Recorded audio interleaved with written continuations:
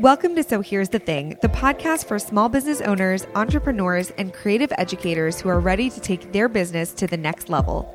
Through candid conversations, tactical approaches, and a few unpopular opinions, we're lifting the veil on what it takes to build both a life and a business that you love. I'm your host, Layli Amati, a coach for creatives and founder of the Creative Educator Academy, where I help entrepreneurs step into the role of industry leaders and educators. I'm so glad that you're here. Now let's jump into today's episode. Hello, friend. Welcome back to the show. After the last recap episode of the Creative Educator Conference, where Haley of Gaffin Creative came in, took the mic, and interviewed me, I received so much amazing feedback from you listeners that you really enjoyed the episode, but that you had some more questions. And I thought Haley did such an incredible job of crafting great questions that she thought people would want answers to, that she herself was interested in hearing about. And I'm so glad that you guys agreed and that you enjoyed the episode. But the questions that you guys sent in were so incredible. They were really challenging. Some of them went really deep, and some of them really pushed me outside of my comfort zone of thinking about some of the things you wanted to hear. So in order to honor you, my amazing listeners, I wanted to do a quick part 2 recap of the Creative Educator Conference using all questions that you guys sent in, whether it was hitting reply on my email newsletter or responding in the DMs over on Instagram. And I want to make sure you know how much I love hearing from you guys. And so with that being said, I'm going to do kind of an Ask Me Anything Creative Educator Conference recap episode for you. So I'm going to answer as many questions as I can that I received. I don't think I'm going to have time to answer all of them because you guys know I like to keep these solo episodes short and sweet. And I really did want to give a good amount of time to some of these questions that I thought were really, like I said, challenging and that go a little deeper. So let's go ahead and dive in.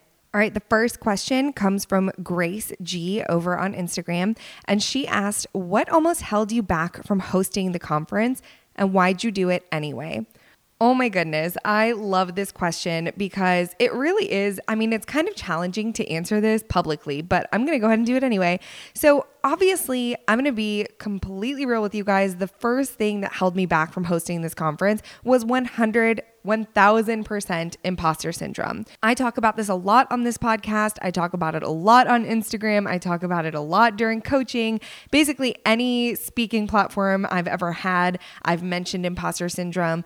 And I talk about it because it's not something that I think any of us ever overcome fully. I do think that maybe there are some rare people out there who have never experienced imposter syndrome, or who maybe don't recognize it, or who are cool enough to push through it in a better way than I've been able to. But honestly, it really almost did hold me back from launching and hosting this conference. That little voice in my head that you may be familiar with, maybe you hear it in your head kind of whispering to you, who are you to be doing this big thing?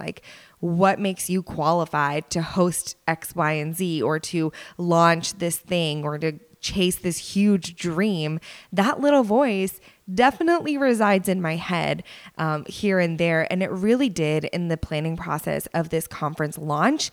And I am really lucky because I have an incredible community of peers that I've built, of industry friends who I could turn to and say hey, I'm feeling this kind of way about this situation, and what do you think? And it was really lucky for me that a lot of the people in my community have either been previous students of mine, who have been people who have invested in working with me in some way, shape, or form. And so they were able to come back and present facts and say, that's not true. These are the lives that you've impacted. This is how, and this is how you're going to impact more lives if you follow through and you actually put this together and you actually put this on, and there's no one better qualified than you. And listen, I'm saying all these things. They sound like really great things to say. They sound like beautiful compliments, and maybe they sound like someone who is really sure of herself. But I'm not going to lie, when you're hearing these things and you're battling imposter syndrome, it can be really hard to receive those words of affirmation. And so I want to put that out there as well. But that was definitely the number one thing that almost held me back from hosting the conference. The second thing that almost held me back was definitely the risk of, honestly, the monetary risk. It was the highest risk thing I've ever done in my career as an entrepreneur. Pretty much everything else I've done up until this point has had a little bit of a pretty much everything I've done to this point as an entrepreneur has had a lower barrier of entry, has had lower overhead costs, and a lot less risk. So for example, if I launch a coaching program and I only procure like 1 or 2 clients, well, I'm not losing anything, right? I'm only gaining those 1 or 2 clients. Or in the past, as a photographer, yes, I invested in gear and in equipment and in education. And then from there was hoping to book clients and book photography clients. And as I would continue to do so during really high seasons, it was great. During low seasons, it could be a struggle, but there was not that huge risk of like invested money that I could potentially lose altogether in the same way that hosting a conference was. With conferences, there are so many upfront costs that I was at risk of losing that it was a little bit intimidating.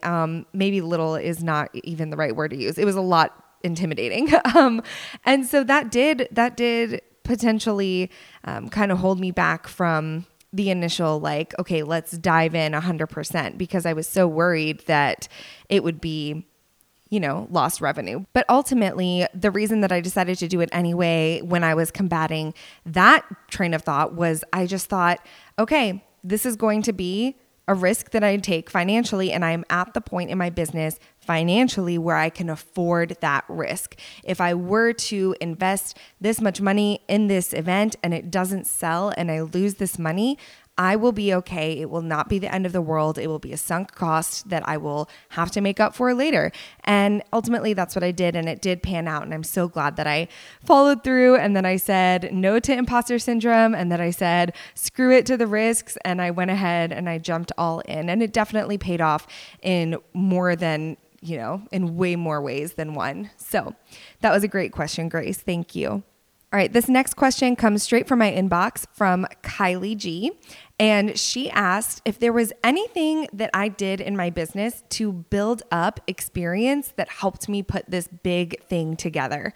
And that is such a great question. I talked about this a little bit in the first recap, but honestly, I've been hosting in-person events in some form for years. And the thing is, some of them definitely did equip me for the conference, and some of them I thought would have equipped me a little bit more. So let me explain that. So in the past, I've hosted small workshops to larger professional level workshops to in-person retreats. And I'd say of those, the retreats were really the thing that helped kind of prep the most out of the creative entrepreneurial space events that I've hosted. However, for workshops and things like that, I definitely thought it would equip me better, but it really didn't, because when I think back to the workshops I hosted as a wedding photographer back in my previous life of being in the wedding industry, I was able to leverage so many partnerships and do a lot of trades for services in order to make those workshops a risk-free reality. I talked about risk in the first question, and I was really able to get around that, especially at the time that I was working in that industry. It might be a little bit more difficult to do that these days, just with the higher demand and the state of the economy and all of those things. But back in the day when I was doing wedding workshops, I was really able to leverage my community and trades and things like that and create that risk-free environment.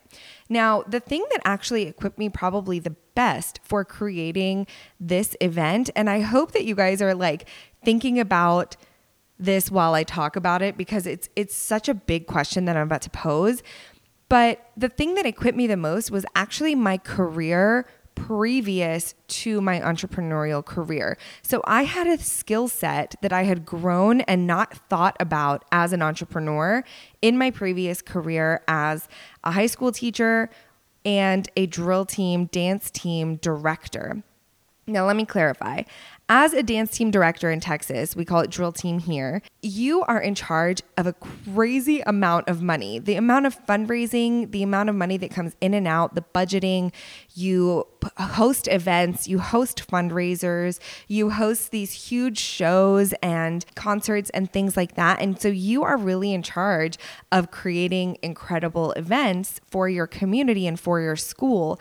And I never would have thought that like that skill set would translate to my job as an entrepreneur. But as a conference host, I really think the best thing that equipped me for being able to run a budget, create an incredible experience, and be able to like do all of it without going into the red, going into debt, and making sure that everybody's needs are met, and having like extra thoughtfulness for every single attendee, the way that I would have at the time for every single student I worked with. Like that was really the experience that I pulled on to create this entrepreneurial conference. Now, I thought that was really interesting because I think very often we kind of undervalue our experience that we've built in different industries if we have had previous jobs. So I know a lot of people who go from like a day job, a desk job, to some sort of entrepreneurial pursuit. And so I'd like to pose the question to you, and this is what I was saying I hope that you'll think about, is what skill set did you develop in your previous career that could potentially help you thrive and set you apart and really make you uniquely equipped to create something really special in your industry now? So that's just a quick soapbox moment on that question, but I did love that question. Thank you so much, Kylie. All right, and the next question I'm going to answer here also comes from the inbox, and it is from Kristen R. And Kristen asks, do you have any regrets from your time at the conference? And this was, at first I read this question and I was like, absolutely not. I don't believe in regrets. And I definitely don't believe in regretting something that was such an incredible experience in my life. But I sat with it for a little bit and I really wanted to reflect on it because I wanted to honor Kristen and her question and really give it a good amount of thought. And while I still maintain that I don't regret anything, there are definitely things that moving forward I would change, maybe that I did, or I would pay special attention to. And so I'll chat about those few things. First off, it was really difficult for me to juggle wearing all the hats on the actual like week of the event. And I did my best to kind of bring people in on my staff, on my team that could help alleviate those things. But at the end of the day, I mean, a lot of it does fall on the shoulders of the host because this is my baby. This is my event. This is the thing that I know backward and forward. I've chosen every single detail that's going into it. So of course I'm going to be the person who's going to want to show up fully and make sure that everything is getting done. But the hard balance here is doing that role, like playing that role, but also being a really, really present host. And I did my very best to be both of those things. I was in the lobby for late night chats until midnight. I was showing up during lunches and floating around to each group. I was really trying to be as present as possible. But I think there are some things that I could do for the next round that would maybe alleviate some of the stressors to be able to show up just as presently as I did this time, but maybe with a little bit less stress. So I think that's something that like I said, I don't really regret anything I did, but I definitely grew and learned from that experience to be able to better equip myself to move forward with a little bit less stress for the next round. Okay, so the next question comes from Jenna L, and she asked this over on Instagram. So thank you, Jenna. Jenna asked if ticket sales were stressful and difficult, and how did I manage marketing and ticket sales? Now, this is a great question because anybody who has launched anything knows that it can be so unpredictable how people are going to actually respond to your offer, especially if it's something that's brand new and that you've never done before. So I've done countless launches in my business. And so I did go in with the expectation of no expectations. Like I tried so hard to tell myself that, hey, no matter how many people come to this thing, we're doing it. Like, I don't care if 10 people sign up. I don't care if we sell out. I don't care if it's in between. We're doing this thing that we've committed to. Mostly because I had already paid things that were non-refundable. And I was like, we're doing this no matter what.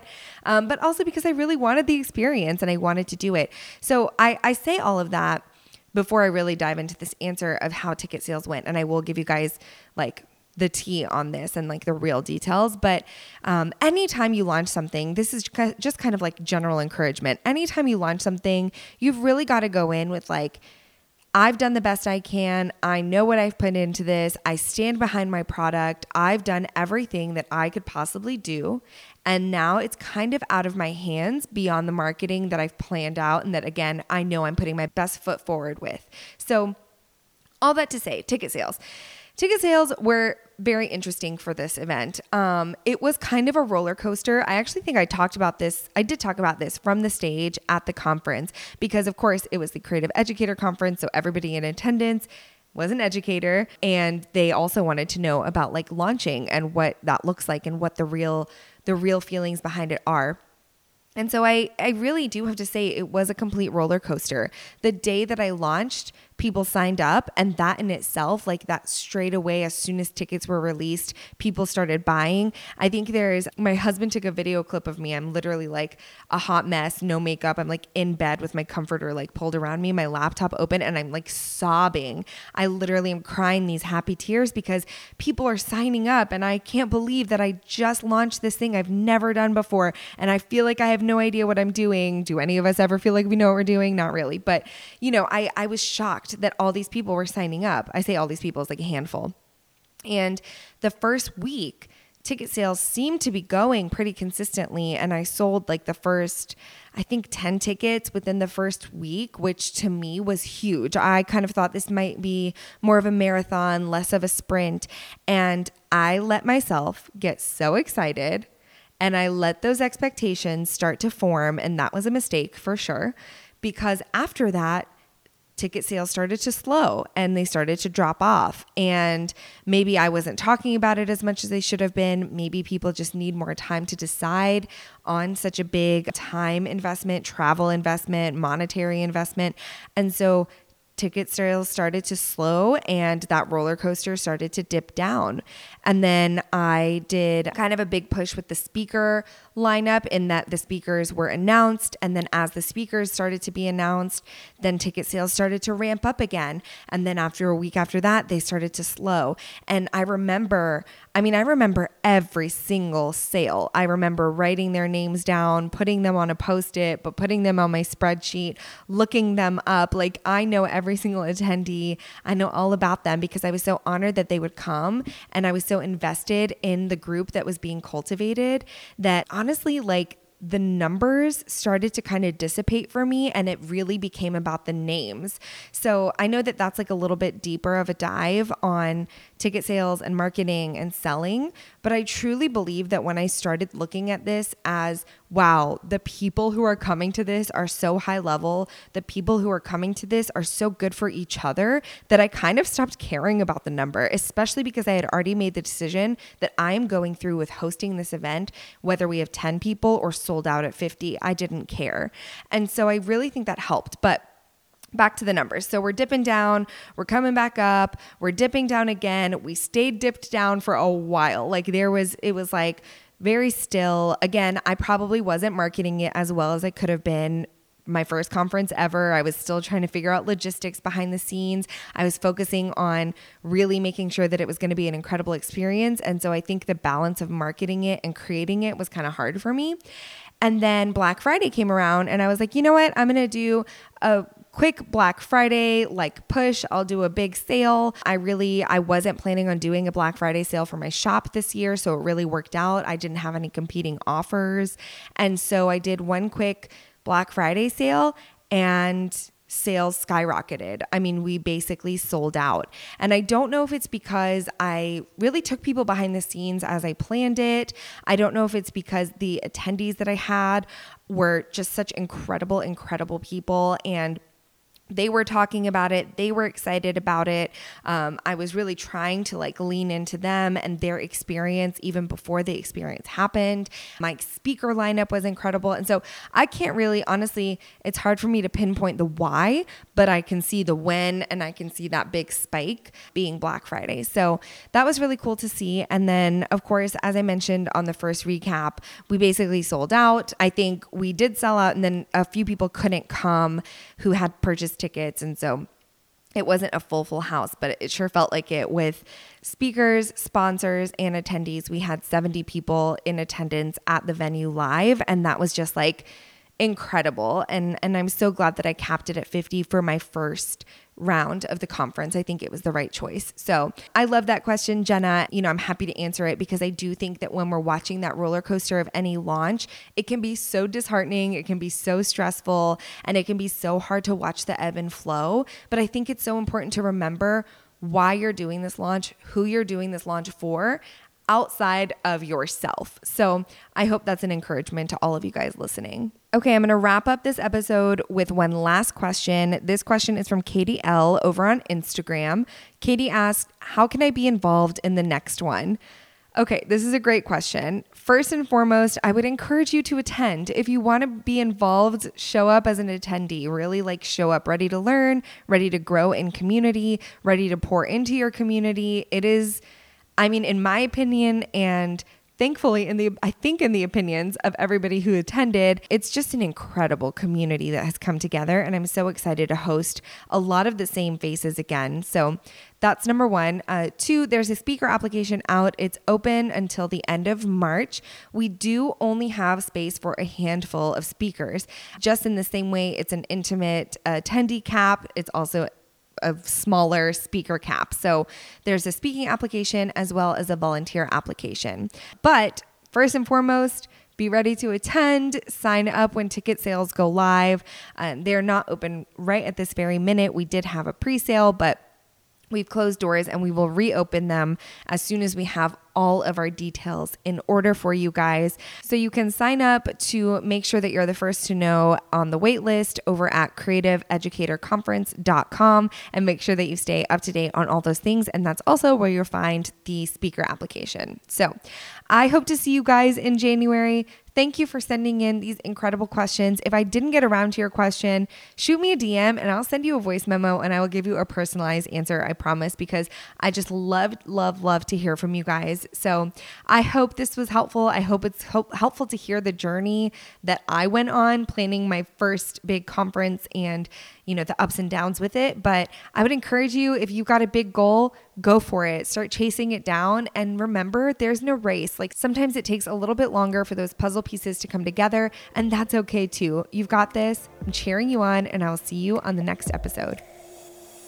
For show notes and resources mentioned on today's episode, head to sohere'sthethingpodcast.com. This show is brought to you by the Creative Educator Academy, where we teach creative entrepreneurs how to teach, because I believe that industries thrive when experts can share their knowledge well. If you're enjoying the podcast, I'd love to read your review on iTunes or see your rating on Spotify. Thanks so much for listening, and I'll catch you on the next episode.